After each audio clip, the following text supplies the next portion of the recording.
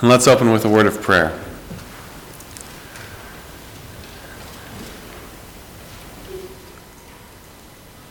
Father, what assurance it is this evening to know that we are standing on the promises. And we're standing on the promises of a faithful God, and a God who loves us, a God who in grace has reached out to us, and a God who will fulfill all that he has promised. And even as we sing these truths, may they sink deep in us. May they be an encouragement to us for the week ahead.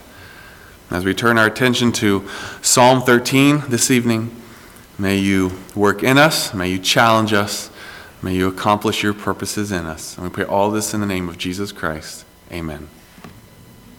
Psalm 13.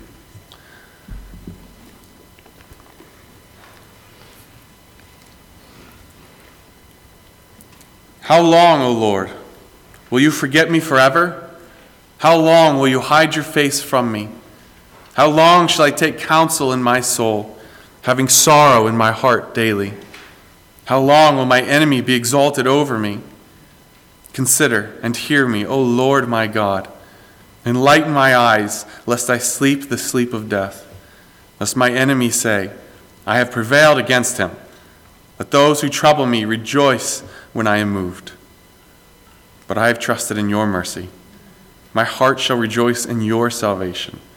I will sing to the Lord, because he has dealt bountifully with me.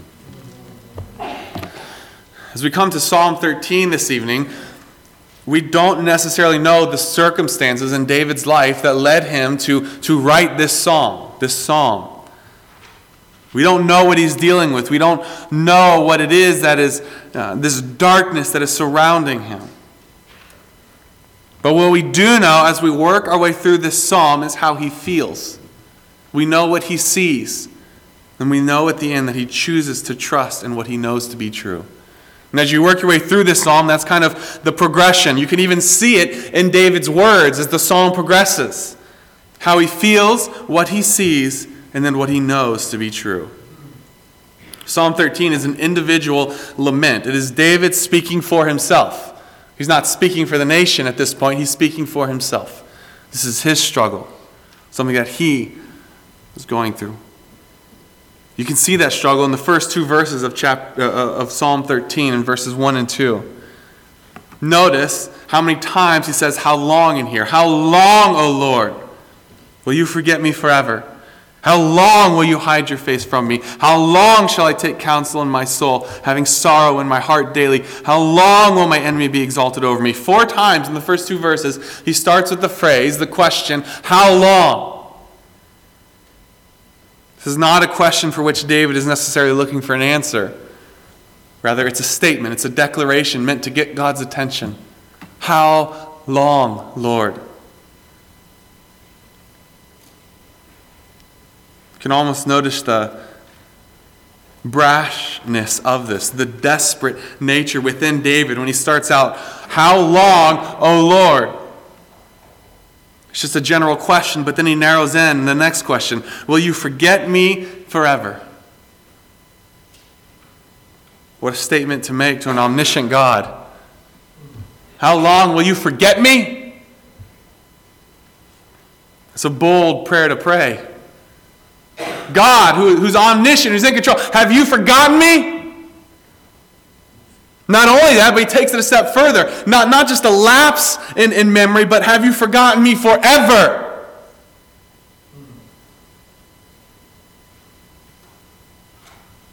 He moves on to the next statement. He kind of tempers it a bit. How long will you hide your face from me? It moves from forgotten me, from moved on from me, from left me forever to hide your face from me.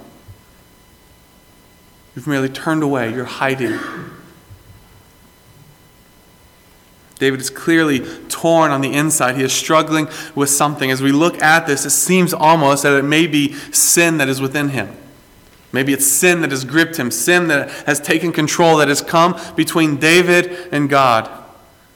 I think there's a hint to it here in the second part of verse 1. How long will you hide your face from me? He knows that there's something that God has hid his face, has turned away. That kind of language is used in the past for when there's sin. It separates the person from God, something that comes between. Another little clue is in verse 5. Later on in the psalm, it gets down and it says, "But I've trusted in your mercy," or loving kindness. I think there's a reason why David holds on to that specific attribute of God. And it could very well be that in this moment he knows there's sin in his life. He needs the mercy of God. Whatever it is, though, David feels abandoned. God seems distant. David feels forgotten by God. This is a deep struggle. He's come to his wits' end. There's nothing else that he can do. How long, in the next verse, how long shall I take counsel in my soul, having sorrow in my heart daily? I think that's a phrase that many of us can identify with. How long will I take counsel in my soul? How many of us, before turning to God in prayer, have wrestled all night long with something in our hearts, in our souls? How many of us have just worked something over and over and over again, approaching it from all these different sides, taking counsel in our own souls rather than running to God? We allow this to just continue to work over inside of us, and we come to the same conclusion that David does here, having sorrow in my heart daily. This isn't fixing the problem, worrying about it, working this over, isn't doing anything. I'm just having more sorrow.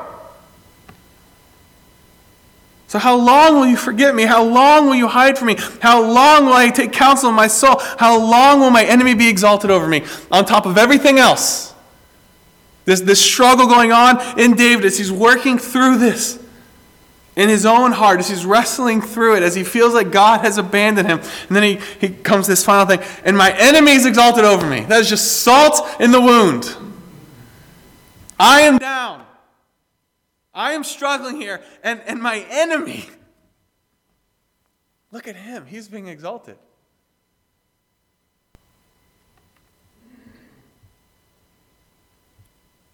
If, and this is an if, this is my opinion, I think it is sin that David is struggling with. But if that is true, just think about the process in David's mind. I'm trying to do it right. I slipped up, I sinned, but I'm trying to do what's right, and look what's happened to me. He's not even trying, and he's flourishing. How long will they be exalted over me? He's come to the end of his rope. And he's expressing here how he feels. But then you get to verses 3 and 4, and now you see what he sees. It starts in verse 3 with what he wants to see, and then verse 4, what he does see. Verse 3 starts, "Consider and hear me, O Lord my God." Even in the first phrase of verse 3, you can already see a change going on in David and his language here. And how often is that true of us? I don't know about you, but oftentimes when I will sit down to pray for something, even if I often don't get an answer right away. But when you sit down to pray, simply going to God and working through it changes your perspective on it.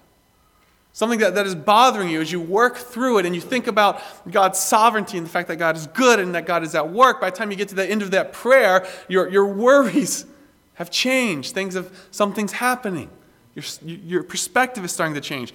I think you see that here with David. In verses 1 to 2, he feels abandoned.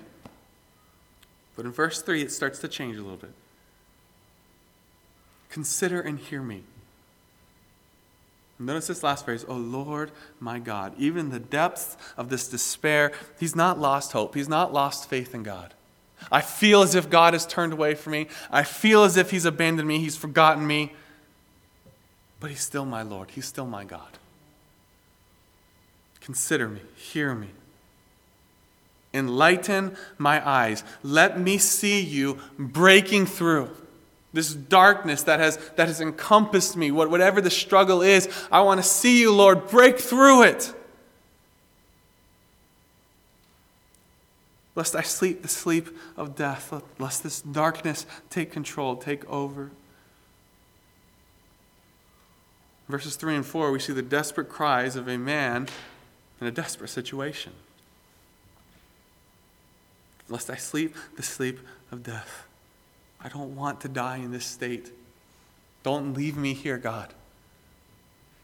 Come, consider, hear me, enlighten my eyes. That's what he wants to see. That's what he's praying for. In verse 4 then, this is what he does see. Lest my enemies say, I have prevailed against him. Lest those who trouble me rejoice when I am moved. I want to see you coming. I want to see you break through. I want to know that you hear me. But right now, I feel that my enemy is prevailing against me. Right now, I can just hear it as they trouble, as they rejoice when I am moved.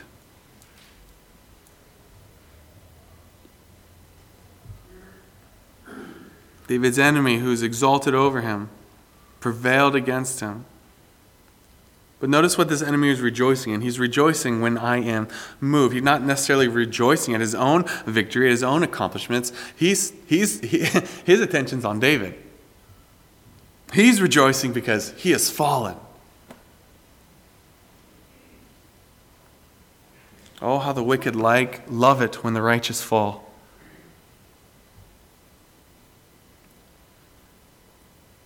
As we come to verse 5, David turns his attention from how he feels and what he sees to what he knows to be true. And I love that first word of verse 5, but. My feelings haven't changed. What I see, what I think is happening, what I think is going to happen, that hasn't changed. My circumstances and my feelings have not changed, but I've trusted in your mercy. But I have trusted in your mercy. It's not about how I feel. It's not about what I see. It's about the fact that you are merciful. You are loving. You are a God of loving kindness. And that is what I will trust in. David here is expressing his full confidence in God. Despite what he sees and despite what he feels, he has confidence in God. I have trusted in your mercy. My heart shall rejoice in your salvation. Salvation there has the idea of both physical and spiritual. Both the fact that God will save him from this situation and the fact that God has saved him from his sins. Regardless of my circumstances, I can always glory in my salvation. Even if I don't have physical salvation here, I know that I have spiritual salvation, for my God is faithful. He's a merciful God. And if nothing else changes, if everything in life is just disappointment after disappointment after disappointment for the rest of my life, and it's nothing but pain, I can rejoice in my salvation. And I will rejoice in my salvation. I will sing to the Lord. I will choose to sing. Why? Because he has dealt bountifully with me. He has dealt bountifully with me. I don't see it now, and I don't feel it now, but he has. I've seen it in the past. As you work your way through verses 5 and 6, what he knows to be true, you kind of see three things here. What David chooses to focus on in this instance, he chooses to focus on who God is, his mercy, his loving kindness. He chooses to focus on what God has promised, salvation. And he chooses to focus on what God has done in the past. He has dealt bountifully with me. And by focusing on these three things, David is able to get up and to move forward, to progress. His confidence for the future is rooted in his experience in the past. I want to read a passage from a book. The book is called Dark Clouds, Deep Mercies by Mark Vroegop. It's a hard name to pronounce. He spoke at the Garb National Conference this year, and he did a great job. This is a book that he wrote focusing on the Psalms of Lament. What does it mean to lament? And he got to that through tragedy in his own life that caused him to focus in on those things. But knowing that it was a book on the Psalms of Lament, and knowing that Psalm 13 is a Psalm of Lament, I went to this book to see what does he say about this psalm. And I came to this passage that I think does a great job. And it's chapter 4, Psalm 13, Choose to Trust. And I just want to read the first couple paragraphs. All true songs of worship are born in the wilderness of suffering, says musician and author Michael Card. In reflecting on the laments of David, Card suggests that without the rocky terrain of his lonely life, we would not have many of the Psalms of David that we cherish. In other words, David's pain created his wonderful laments. I think Card is right. Suffering refines what we trust in and how we talk about it. Pain can bring clarity. Loss affirms trust. Maybe that's why the words of the English poet William Cowper are so full of meaning and depth. Cowper struggled with debilitating bouts of depression, even landing him in an insane asylum for a time. Most of his life he wrestled with how to turn his sorrow into trust. Aside from composing beloved hymns such as "There is a Fountain Filled with Blood" and "Oh, for a Closer Walk with God," Cowper wrote "God Moves in a Mysterious Way" in 1774. It's believed to be the last hymn he wrote. God moves in a mysterious way, his wonders to perform. He plants his footsteps in the sea and rides upon the storm. Deep and unfathomable minds of never-failing skill, he treasures up his bright designs and works his sovereign will. Ye fearful saints, fresh courage take. The clouds ye so much dread are big with mercy and shall break with blessings on your head. Judge not the Lord by feeble sense, but trust him for his grace. Behind a frowning providence he hides a smiling face. His purpose will ripen fast, unfolding every hour. The bud may have a bitter taste, but sweet will be the flower. Blind unbelief is sure to err and scan his works in vain. God is his own interpreter, and he will make it plain. This hymn has been a refuge to me. I appreciate its candid statements about dreaded clouds, judging the Lord with feeble sense in the category of frowning providence. Cowper clearly lived in the real world of human sorrow. But I love this hymn because of Cowper's ability to turn from hardship to the character of God. Fearful clouds are full of mercy. A frowning providence hides a smiling face. Pain can become a platform for worship. Suffering can lead to trust. Lament is the language for this transition. Songs of sorrow are meant to move us from complaint to confidence in God. I love that last sentence. Songs of sorrow are meant to move us from complaint to confidence in God. And that's exactly what we see here in Psalm 13. David moves from complaint to confidence. How? By focusing on what he knows to be true. He asks his questions. He struggles through it. He wrestles. He lets God know how he feels. He prays for what he wants to happen, and he says what he sees. But then he chooses to trust. So when you're struggling, when you come to a hopeless place like David is here, ask your questions, but then rest in his gracious providence. Know that he's at work. Know that he's accomplishing his purposes. Know that he is a merciful God. And if you can rejoice in nothing else, rejoice in your salvation. Be encouraged with these words from Psalm 13 this evening. I don't know what many of you are struggling with. I don't know what the week ahead, the year ahead holds. I know that God is merciful. I know that you can rejoice in your salvation no matter what. And I know that he has dealt bountifully with us. So let's find our hope in those truths and who God is, not in what we feel, not in what we see, and who God is, like David here in Psalm 13. Even as we turn our attention to prayer this evening for a short time, there's nothing wrong with bringing requests to God. In fact, that's a good thing, to bring your requests to God. In the Garden of Gethsemane, Jesus brings his request to God, but then what does he rest in? Your will be done. Not my will, your will. So let that be our drive as we go to prayer. Let's bring our requests. Let's pray. Let's pour out our hearts to God, but let the underlying desire be, your will be done. And if nothing else, I will glory in my salvation.